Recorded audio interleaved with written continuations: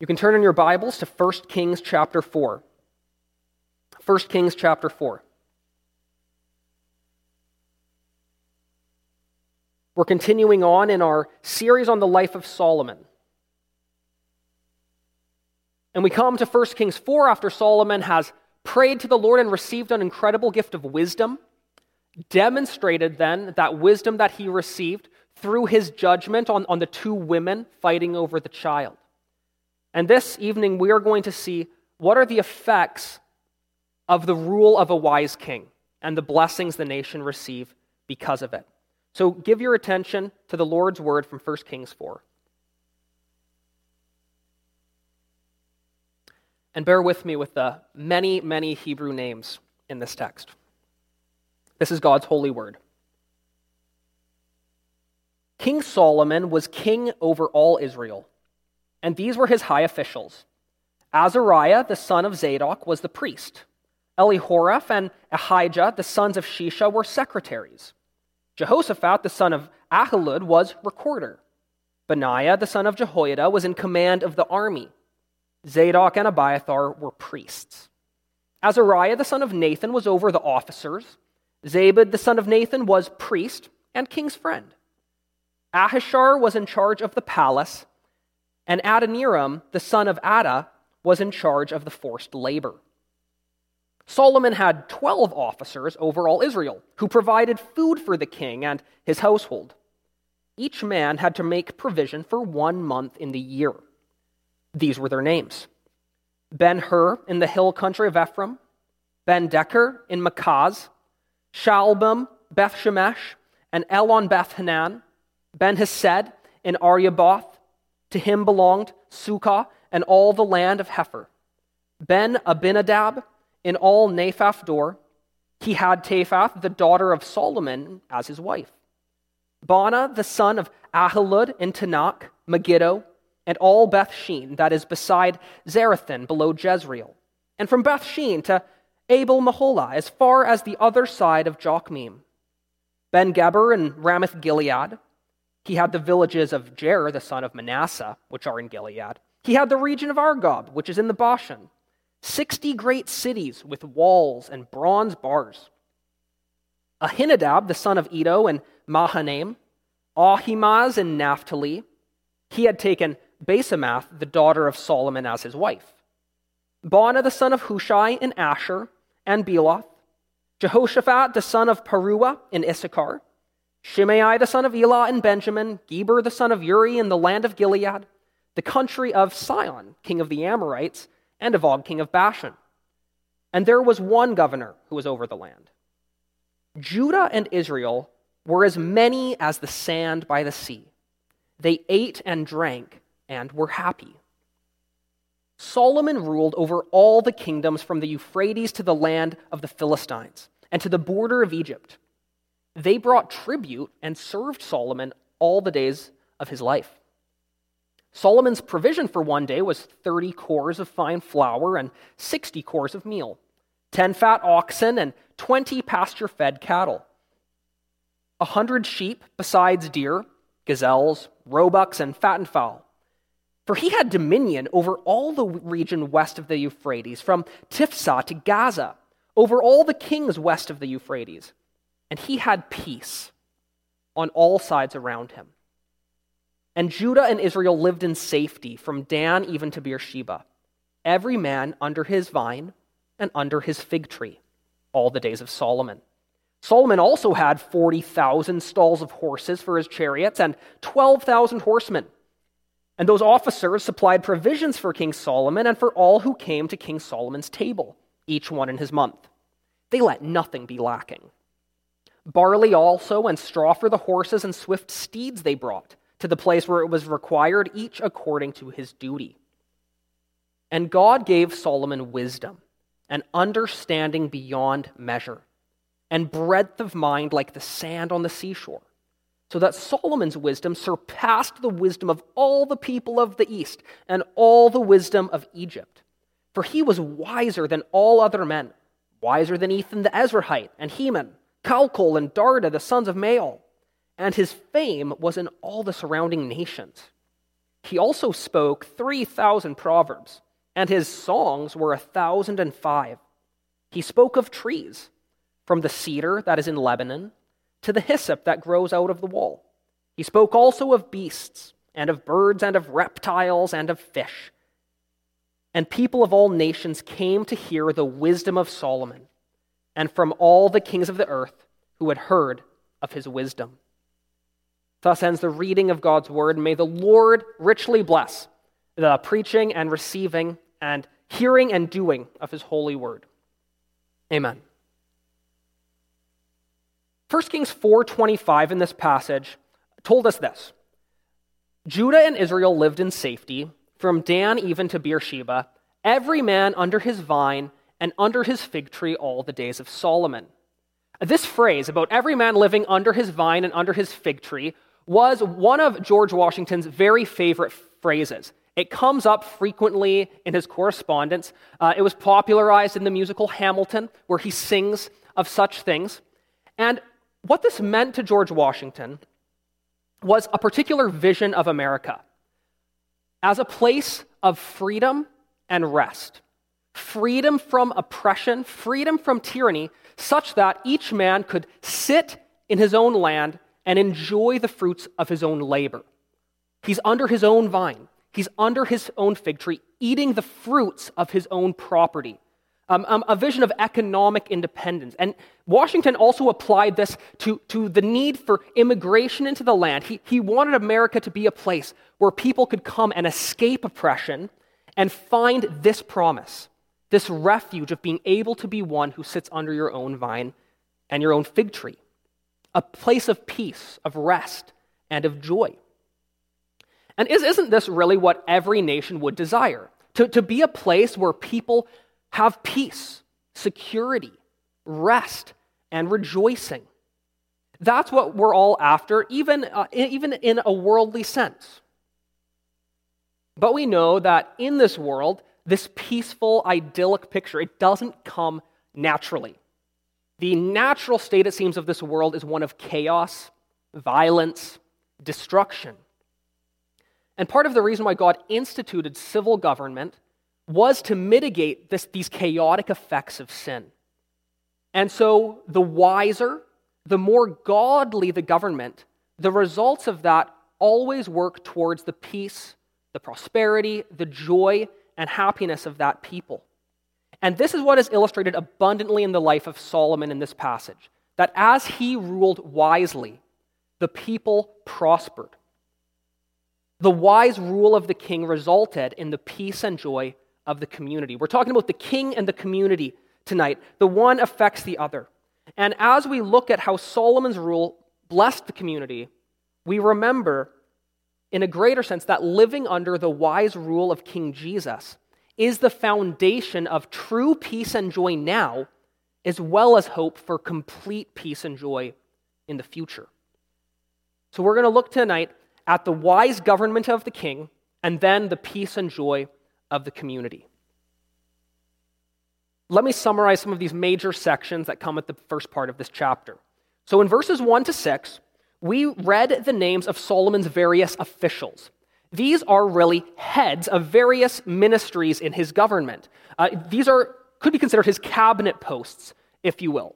And we're used to, when governments turn over, there's a total turnover in these sorts of ministry posts. Wipe the slate clean, start over with your own guys. But interestingly, Solomon actually retains many of David's civic ministers, people that were seemingly doing a good job, and he sees that it's worthwhile to keep them working. He adds some new people, and this is meant to show to Israel that Solomon made good choices in the people he placed in positions of government. The way you delegate the people you appoint, it always says something about you. In 7 to 19 then, we read of Solomon's district leaders. So these aren't the people at the center of the government around Solomon directly, but these are heads of districts, and there's 12 of them. Now we know that Israel was set into 12 tribes, but the issue there is that these tribes are significantly different populations, from massive to small. So Solomon actually divides up the country into 12 more equally populated zones. And if you have these 12 equally populated zones, he has some sort of governor over each of them. And each of these 12 districts is meant to provide for the king's palace. We can think of this as the central government 1 month of the year. This is a tax, if you will. Each district was required to provide 1/12 of the costs of running the country, if you will. And this is seen as an aspect of Solomon's wise rule. Don't you know that there can be wise or unwise systems of taxation? And Solomon displays his wisdom in even the administration and the organization of how his kingdom government works. And we see what happens as a result of this system. In verses 22 to 28, we then saw the wealth of Solomon's government, how each of these districts provided sumptuously for the palace. It told us the details of their actual menus of what they served. And in an agrarian society, we could think of this as the wages for the central government. They provided the food for them to eat so that the civil servants could then be about doing the business of serving the people. And so these districts provided for the salaries of the administration of the government, and they also provided for the military security of the nation. We read of the horses and the chariots that they had. And it's interesting to note that Israel had about the same amount of horses and chariots as Egypt at this time. They weren't seeking military supremacy, but a sort of parity with the surrounding nations. And the point here is that Solomon's kingdom was well supplied. They had no lack. The government was running smoothly under Solomon's wise administration. And so all this information is meant to give us a picture of an incredibly successful government. And this public prosperity is directly connected then to Solomon's personal wisdom. This is a result of his wisdom, which is why we're told the source of Solomon's wisdom at the end of this text. Take a look in your Bible at verse 29.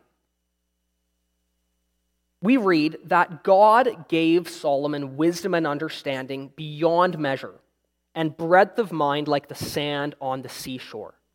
God gave Solomon wisdom. This is a gift of God's grace. This was an answer to Solomon's prayer for wisdom. God gifted him with wisdom. And we're told what sort of wisdom this was, that his wisdom surpassed the wisdom of all the people of the East, all the people of the surrounding nations. And it's interesting to think that God does acknowledge that there can be wisdom, even in nations that don't acknowledge him. But Solomon's wisdom far surpasses the wisdom of the wisest in the nations, which is really incredible when you think that Solomon was a full-time king and yet had time to surpass people that devoted their lives to philosophy and to wisdom in these various categories. Just simply amazing. And just look at how full and manifold Solomon's wisdom was. Verse 32 says that he spoke 3,000 proverbs. 3,000 proverbs. We have only some of them in the Bible. And Solomon here he's a writer. And I was trying to think of, we don't really have proverb writing as a thing today. There's not many volumes of it. But then I was thinking, if we were thinking in a modern context, that's almost what Twitter is. You have a short 140-character limit to try to say some densely packed, really thoughtful, insightful statement in a really short area of time. So I could just imagine if Solomon was king today, his Twitter feed would just be like the book of Proverbs. Just wisdom overflowing. Everything he says is gold. Solomon wrote 3,000 proverbs, and his songs were 1,005. And if that wasn't enough, he wrote 1,005 songs. So if you were today making a Spotify playlist of just, I want to listen to some Solomon, 1,005 songs just written by Solomon. We have one of them, the Song of Songs, which we assume is his best one in Scripture. But Solomon, he was a writer. He was a poet. He was a musician. But also, he was a scientist. Look at verse 33. He spoke of trees, from the cedar that's in Lebanon to the hyssop that grows out of the wall. So like the cedar, the biggest tree, the hyssop, a small little plant, grows in the walls. He spoke also of birds and beasts and reptiles and fish. He was a botanist and a biologist. How did he do this all? So no wonder in verse 34 we see that the people of the nations came to hear the wisdom of Solomon, and from all the kings of the earth who had heard of his wisdom. So to add on to top of all that, writer, poet, scientist, Solomon was famous. He's like the ultimate Renaissance man. But then the question we ask is, why did God gift Solomon so remarkably? Did God give this to him just so that he could enjoy his life? No. God made Solomon wise for the good of his people. That was what we saw Solomon requested originally. He said, grant your servant wisdom that he may govern this great people of yours. God made Solomon wise so that his people would be blessed. Solomon's kingly wisdom was to be a conduit of God's blessing to the nation. And that is exactly what we see in our text. That God blessed the people through Solomon's wise rule. Take a look at verse 20. In this chapter, we are given just two summary statements. In verses 20 and 25, that tell us what was the effect of Solomon's rule on the nation itself. And these are significant. Verse 20 says, Judah and Israel were as many as the sand by the sea. They ate and drank and were happy. This fulfills the promise God made to Abraham in Genesis 22:17, where he said, I will surely bless you, and I will surely multiply your offspring as the stars of the heaven and as the sand that is on the seashore. God keeps his promises. And further than this, the people weren't just numerous, but it says they ate and drank and were happy. What a beautiful picture of what we would love to see in a nation. The people eat and drink and are happy. This is almost a picture of, what we would think of as the ideal Thanksgiving that we just celebrated. And we know that not every Thanksgiving's a win and not everyone's situation is amazing. But if we were to imagine, if we will, the ideal Thanksgiving, what is that picture but a family gathered round a table, feasting, enjoying delicious food, and enjoying their company? Just what God has given. Eating and drinking in happiness.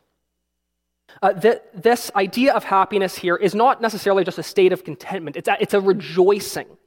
And when this word is used in the Old Testament, it's used almost always in a response to an act of goodness. That is, this happiness, this joy that erupts comes from a recognition of God's goodness. And as I was reflecting on this week, I just kept thinking of the idea of the fact that I think we need a new word in English. I think we need the word goodnesses. I know the authorized version has kindnesses, but I could not find that the word goodnesses is a real word. So even though it turned red on my word processor, I added it to the dictionary because we need to be looking for goodnesses. You know what I'm talking about? That what are the goodnesses that God has given? And to walk through life eyes wide open saying, where are the goodnesses of God I can point to? That's a goodness of God. That's a goodness of God. This is a goodness of God. Because as we walk in recognition of the goodnesses of God that are all around us, that helps us to be people of joy and rejoicing, who every time we eat delicious food, the goodness of God that is to us causes our hearts to rejoice. We need to think on God's goodnesses that we might be a joyful people. And in light of Solomon's wise and godly rule, the people did rejoice, but further they rejoiced in safety and contentment. Again, look at verse 25, the one we opened with. We're told that Solomon had peace on all sides around him, and Judah and Israel lived in safety from Dan even to Beersheba, every man under his vine and under his fig tree, all the days of Solomon. The people lived in safety. There was peace in their days across the whole nation. Dan and Beersheba were the extremities of the area of Israel. It would be the kind of the equivalent of saying from New York to LA. So from Dan to Beersheba, there was peace in the whole nation. And this security was evidenced in every man being positioned under his own vine and fig tree. This idiom gets used in the prophets. It starts here, but it's used in the prophets to denote this peace and security. As one commentator said, this phrase denotes rest and the undisturbed enjoyment of the fruits of the earth. Or as another said, this phrase denotes the happy, safe, quiet, full, and peaceable enjoyment of all outward blessings. Or still another, it denotes the protection every man had in the possession and enjoyment of his own property.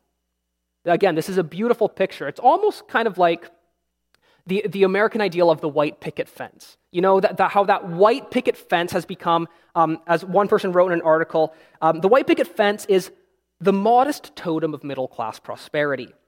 And the white picket fence, it represents economic stability. It represents family, safety, comfort. And just think of this, the white picket fence, it's secure enough to keep children and pets in it and safe, but yet it's open and neighborly. It's not keeping anyone out. It's useless for protection because people that have them feel safe. It also demarcates that which one has acquired by their industry. It holds all that is precious to you: family, property. This is this picture that everyone lives under their own vine and fig tree. Everyone lives within their own white picket fence. This is the result of Solomon's wise rule that comes into blessings for the people. This is a phrase used in agricultural times. It's an agricultural society. They're under their vines, their fig tree, eating the fruits of their own labor. And what a picture. This picture of joy, of peace, security, and prosperity in the days of Solomon. And I think we've all tasted this in seasons. We've all at moments and at times experienced just when all feels well in life. When you just look around your home and are satisfied. But these times, they don't last. As we open saying, this is not the normal state of this world. This was not the normal state in Israel. The normal state is chaos and disruption. The normal state is often what we see in Joel 1, verse 12, where we're told the vine dries up, the fig tree languishes, pomegranate, palm, and apple, all the trees of the field are dried up, and gladness dries up from the children of man. Because we all know too well how the family table can become a war zone. Incomes can be lost. Wages can stagnate. The American dream, if you will, can vaporize before your very eyes. We can come under attack from foreign enemies. We can fear violence in our own streets. The peace and security is never to be finally and fully had in this life. No earthly ruler, no earthly king can bring us the peace and joy that we so relish and desire. We innately recognize that we need a king greater than Solomon, wiser than Solomon. And the beautiful truth is that God has given us such a king. This is what Isaiah the prophet prophesied in his 9th chapter. He said, "For to us a child is born, to us a son is given, and the government shall be upon his shoulder. And his name shall be called Wonderful Counselor, Mighty God, Everlasting Father, Prince of Peace. And of the increase of his government and of peace there will be no end on the throne of David and over his kingdom, to establish it and to uphold it with justice and with righteousness from this time forth and forevermore." So the greater than Solomon is the king, the Prince of Peace, the Lord Jesus Christ, who administrates a government far more wisely than Solomon ever could. Jesus is the greater than Solomon.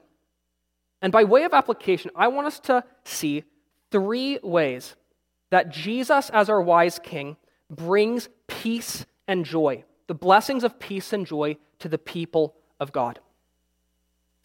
First, it's that we gain peace and joy spiritually through the work of Jesus. We gain peace and joy spiritually through the work of Jesus. Jesus came to bring peace with God through his death to reconcile man to God, that we might be at peace with our Creator, no longer alienated, no longer at enmity. he also came to bring about peace in our consciences when guilt and shame due to our own sins would torment us and condemn us. Jesus, through his sacrificial atoning death, cleanses our consciences from guilt and shame. This is the sort of peace that no ruler on earth can ever bring. And when we recognize the absolute freedom we have of Jesus conquering the enemies that most afflict us, namely our own sin, death and destruction due to Satan, what a cause for rejoicing is that. That is the greatest goodness we can ever spy, is that of Jesus. And that causes hearts to rejoice with a joy that is from a deep well, a well that can never be plumbed. We gain peace and joy spiritually through Jesus' work. But secondly, we also grow in peace and joy communally through following the words of Jesus. So we get spiritual peace through the work of Jesus, but we grow in joy and peace communally as we follow the words of Jesus. Because Jesus, as our King, actually reigns over us as his citizens and tells us how he would have us to live. He gives us his law as a gracious gift. This is what Jesus told his disciples in John 15:11. After he was telling them about how they need to obey his commands, he said, "These things I've spoken to you, that my joy may be in you, and that your joy may be full." Because you see, it is in walking in the path of Jesus that you find the life that most conduces to peace and joy. And as a community, as believers follow after Jesus in his ways, they come to prove that all his ways are pleasantness and all his paths are peace. And that's why historically, wherever Christianity has spread across the globe, the welfare of all people is furthered. Education progresses. Healthcare progresses. Love for one another, the subduction of violence and evil. These all grow because the peace and joy that we have spiritually through God, it overflows into a community of what Jesus calls us to be, peacemakers. So this is never attained fully, but we grow in manifesting joy and peace as we follow the words of Jesus. But we know that this task is never going to be complete on this side of the globe. We're not going to achieve any sort of Christian utopia. And that's why we remember, thirdly, that we will gain peace and joy eternally at the return of Jesus. So we gained peace spiritually through the work of Jesus. We grow in peace and joy spiritually through the words of Jesus.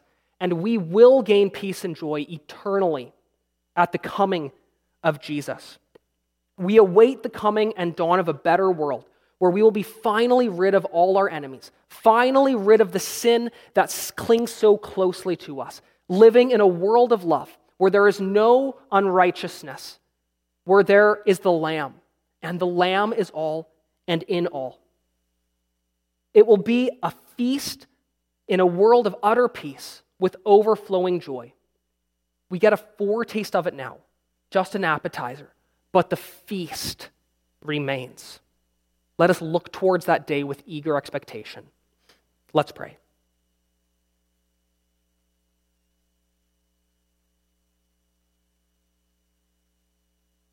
Heavenly Father, we thank you for Jesus. We thank you that he is a greater king than Solomon, that he has subdued all of our greatest enemies, that he has crushed our enemies of sin and death, that he has destroyed them, and that in you we can have peace in our consciences and peace with our Father. We praise you that you've given us your word to follow, and we do ask that we will be peacemakers, people filled with joy who reflect and represent Christ's peace and joy in this world. And Lord, make us to be those who hope for the world to come, who anticipate eagerly the dawn of eternal peace and fullness of joy. Help us to live this week, Lord, in eager anticipation of these goods. We pray all this in the name of Jesus. Amen.